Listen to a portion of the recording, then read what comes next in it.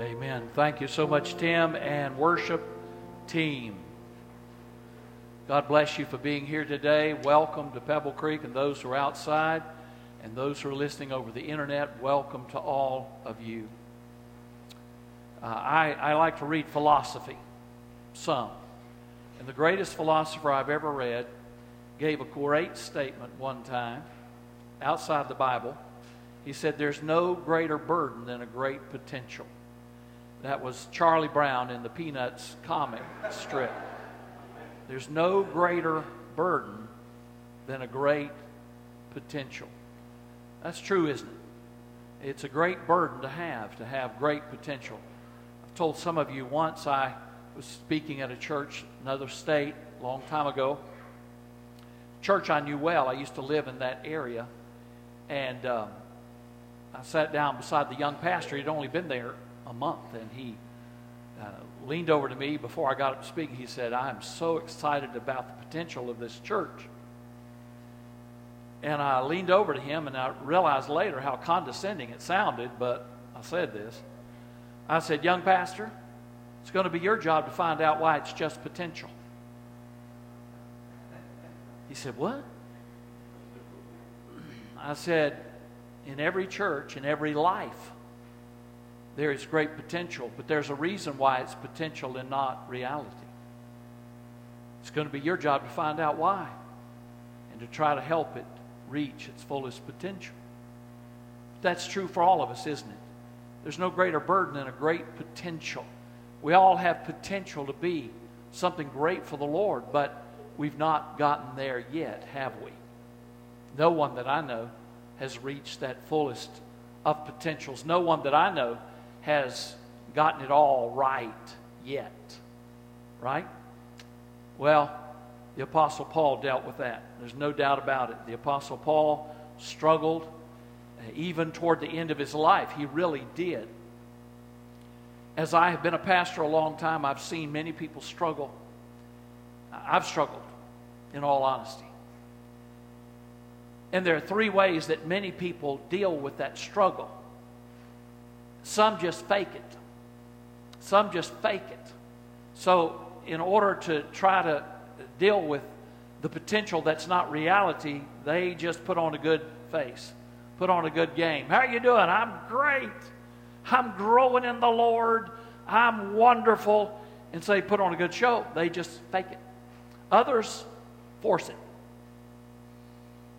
They move themselves into just moving into the Christian work that out of sheer willpower and just a desire to get it right. They force themselves into every Bible study, everything they can do. Now, nothing ever changes, but they force the growth from the outside through that nervous energy or sheer willpower. And then others just forget it. Say, "Listen, I've tried, I can't make it, I'm not good enough, I've given up. I'm not going to ever even try it anymore." One person said to me years ago, "I can't even call myself a Christian anymore. I've just given up." Well, those are three sad ways to try to grow and to make that potential actuality or reality. And that is to experience true transformation. Well, there are better ways to do it than just faking it, forcing it, or forgetting it. And Paul gives us those keys to hopeful living. And so I want you to look with me to my favorite powerful passage in all the Word of God, chapter 3, Philippians, verse 12. Now, this is the last time we're going to deal with Philippians in a few weeks, because we're going to go back to John and finish up the Gospel of John as we go through the Easter season. But today we are still in Philippians chapter 3, beginning with verse 12. What a powerful passage. And so Paul, in this actual self-exposure, this self-transparency, says some powerful things. Not that I've already reached the goal. Not that am already fully mature, but I make every effort to take hold of it, because I've also been taken hold of by Jesus Christ. Brothers, I do not consider myself to have taken hold of it. But one thing I do, forgetting what is behind, reaching forward to what is ahead, I pursue as my goal the prize promised by God's heavenly call in Christ Jesus. Therefore, all who are mature should think this way. And if you think differently about anything, God will reveal this to you also. In any case, we should live up to whatever truth we have attained. Many writers say Paul was reaching the end of his life when he wrote this, that it would not be long before he would meet an executioner's death in Rome. Some say he was about 60 years of age. He had been striving for high ideals all of his life. First as a Jew, Jewish Hebrew, and then as a Jewish Christian, he strived first to be the best he could be in Judaism and Phariseeism, and then later as a Christian, he had high ideals. Some might call him an overachiever, but he worked hard to do everything he could to be everything he could be. But after all of this, after all that effort, he says, I'm not there yet. I've not gotten there yet. After all of that, he says, I'm not there. I haven't tipped that top scale yet. I'm not there. I'm not perfect. And so instead of the hopeless gimmicks of faking it, forcing it, and forgetting it, he gives us 3 keys to hopeful living. So listen, please, carefully to what God's Word says to us this morning.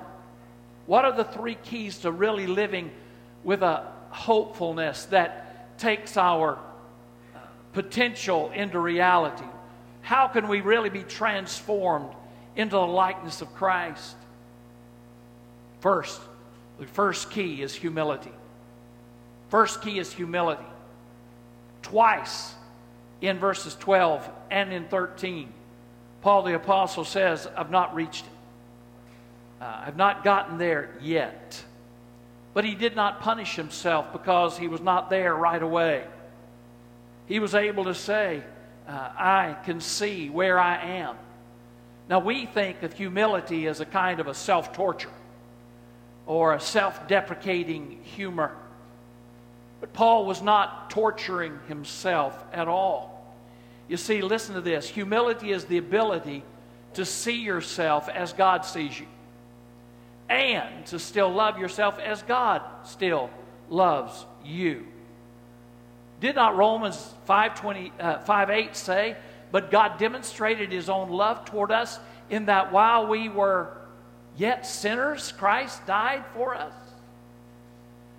Humility recognizes that we're not where we need to be, but God still loves us. God still loves us. But there's something in us that fears that kind of humility. Something in us that fears it is less than honest, less than forthright. Some of us feel like, well, that's just giving up. When you say that, you're just giving up. But that's not it at all. You see, God did not wait till we were perfect till he accepted us. He did not say, I'm waiting till you reach your benchmark of perfection before I care for you. I love you. I love you. I love you. Just as you are. I've told you before that I love Billy Graham's autobiography. It's named after his favorite invitation hymn. Just as I am, and waiting not. That beautiful hymn that says, come just as you are. Come just as you are. You see, God still loves us, and we should recognize that. Paul did not fake it. He knew who he was, and he accepted that God loved him even in his lack of perfection. The first key to true transformation is humility. It's saying, okay, I'm not putting on any pretense. I'm not there, okay? I am not there. And don't anyone ever go out of this place and say, well, I've made it. I'm there, because you're not. No, you're not. The first key is humility. The second key to hopeful living is grace. Look at the middle part of verse 12. We see Paul's basis, really, of hope.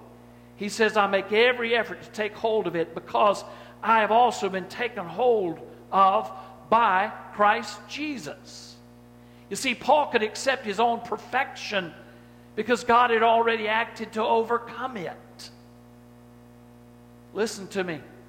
His hold on Christ was perfect. Why? Because Christ's hold on him was perfect.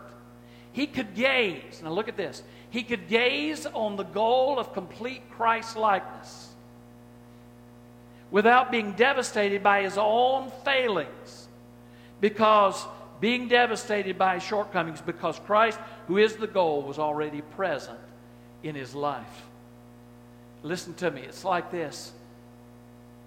He did not possess the goal, but the goal possessed him. See, grace means that God gives us to a gift that which he expects of us. God's grace means that he gives us the means for spiritual rightness, because that goal that we're looking for already has a hold of us. When we put conditions on our own acceptability, we're really diminishing God's grace. Does that mean that we should not work for better behavior, for better lives? No, it doesn't mean that at all. It just means that we must recognize God's grace means he's already accomplished that which we need. Good news is you don't have to be the star football player for God to love you. You don't have to win all the beauty pageants. Some of us were never won any beauty pageants. You don't have to do any of that thing for God, those things for God to love you. There's need for achievement, of course. We'll talk about that. But you don't need to force it. God's grace says, I've already got you. I've got you. Through my gift, through Jesus Christ, I've already got you. But last, let's see the third key to hopeful living. It is growth. It is growth in the Lord. And so look at verses 13, really, and 14. Paul being freed now from unrealistic expectations, having experienced the grace of God and God's gift through Jesus Christ, now he could focus his energies on growing. And so Paul gives us powerful ammunition in our spiritual life. Forgetting, pursuing. Forgetting that which is behind, I'm pursuing that which is ahead. And so we see growth as this third key to hopeful living. So forgetting what was behind, I want to move on toward perfection. Perfection meaning that I'll never be without sin? No. Perfection meaning I'm living toward that goal for which God made me. I want to be what he made me for. You see, a part of being perfected is learning to forget that which lies behind. Look what he said in verse 13. He says, forgetting what is behind. Forgetting what is behind. Friends, there are some things in this world we need to forget. There are some things we need to let go of. There are accomplishments sometimes that are besetting us so much that we can't grow. What do I mean by that? I've done a lot of study on church growth. Do you know what one of the greatest impediments to a church's great future is? A great past. I can tell you when I go into a church, if they are struggling because all they want to do is talk about what it used to be like. You know what it was like back in the 60s and 70s here? Oh, this church was this or this or this. And they're always living in the past. And sometimes we can do that way in our own spiritual walk. We're looking back to those days. Oh, man, I remember when I was doing this or I was doing that. Well, bless you. Maybe you ought to let that go too. Or as indeed we know, many times we know we have failed the Lord so badly, we need to let it go. God already has. Now that's hard for me to do. Hard for you to do. It's hard for me. I still struggle with that. I still struggle with that regularly. How can I let go of the past? God let go of it. Part of being perfected is learning to forget that which is behind. Some of you say, well, Pastor, I just can't forget. Well, can you move past it? Oh, it'll always be as there's a reminder that you're not who you should have been. But friends, I'm telling you, if you just live in dwelling on that, you will never move into the future. You say, well, okay, well, I'm not going to forget it, but I'm going to choose where to put my focus. That's really what Paul is saying. He's saying, I have chosen to pursue a greater life ahead of me. You see, we waste God's precious time when we try to live in the past. Yes, we regret, but we must not allow them to strangle who we are. We cannot relive not one single second. One other philosopher said, there is no distance on this earth as far away as yesterday. Nobody, no matter how powerful, wealthy, smart you may be, can relive a single moment. That's why Paul says we need to make every moment count. That's why Paul is saying we ought to really move forward. You see, God is not a perfectionist in the sense of demanding perfection now. He does want us to grow. He just wants to know, are you stronger in the Lord now than you were last year? Are you stronger than you were 10 years ago? All I want to know is, are you moving closer toward me? You see, the Christian life is a journey toward a destination. It is a journey toward a destination. Look at verse 14. I pursue as my goal the prize promised by God's heavenly call in Jesus Christ. That was Paul's summum bonum of life. That's what was his highest goal. He wanted it so desperately. I just want to be like Christ. Do you ever remember when you had small children? When you would go on a trip to Grandma's house, what did you have to hear over and over? Are we there yet? Sometimes they'd be asking that as you drove out the driveway. Are we there yet? Well, sometimes as adult Christians, we need to say, no, we're not there yet. But we're on the road. We're not there yet, but we're in process. We're in progress. You see, the Christian lives in a state of tension between the already and the not yet. The already and the not yet. So there must be a commitment to grow. Oh, it's not easy to admit that we're not where we ought to be. I mean, at my age, I'm not where I ought to be. It's not easy to admit that. It's not something that we want to just say, okay, look how long I've wasted. But we've all wasted time, haven't we? But we need to understand transformation is not just for the deluxe model of the Christian. It's for every one of us. As one writer said, it's not just for the fast lane on the narrow road. It's for all of us. And so we must act. What did Paul say in verse 16? In any case, we should live up to whatever truth we have attained. So it's time to act. It's time to move forward. It's time to let go of the past and say, yes, Lord. Fake it, force it, forget it. Those are gimmicks. Paul says there are 3 ways that you need to move forward. And that is in humility, that is in grace, and that is in growth. You see that? Where there's humility, there's hope. No faking it. Where there's grace, there's hope. No forcing it. Where there is growth, there is hope. No forgetting it. I want you to read that out loud with me, please. Where there is humility, there is hope. No faking it. Where there is grace, there is hope. No forcing it. Where there is growth, there is hope. No forgetting it. Father God, we thank you for your precious word. Lord, we thank you that you have a message for every one of us today. Lord, none of us are where we ought to be. But God, I pray we are on the road to where we need to be. Help us to let go of where we have been and to press on to where we need to be. Recognizing all along, Father, that through Christ you've already accepted us. Oh Lord, may we mean that. In Jesus' precious name we pray. Amen.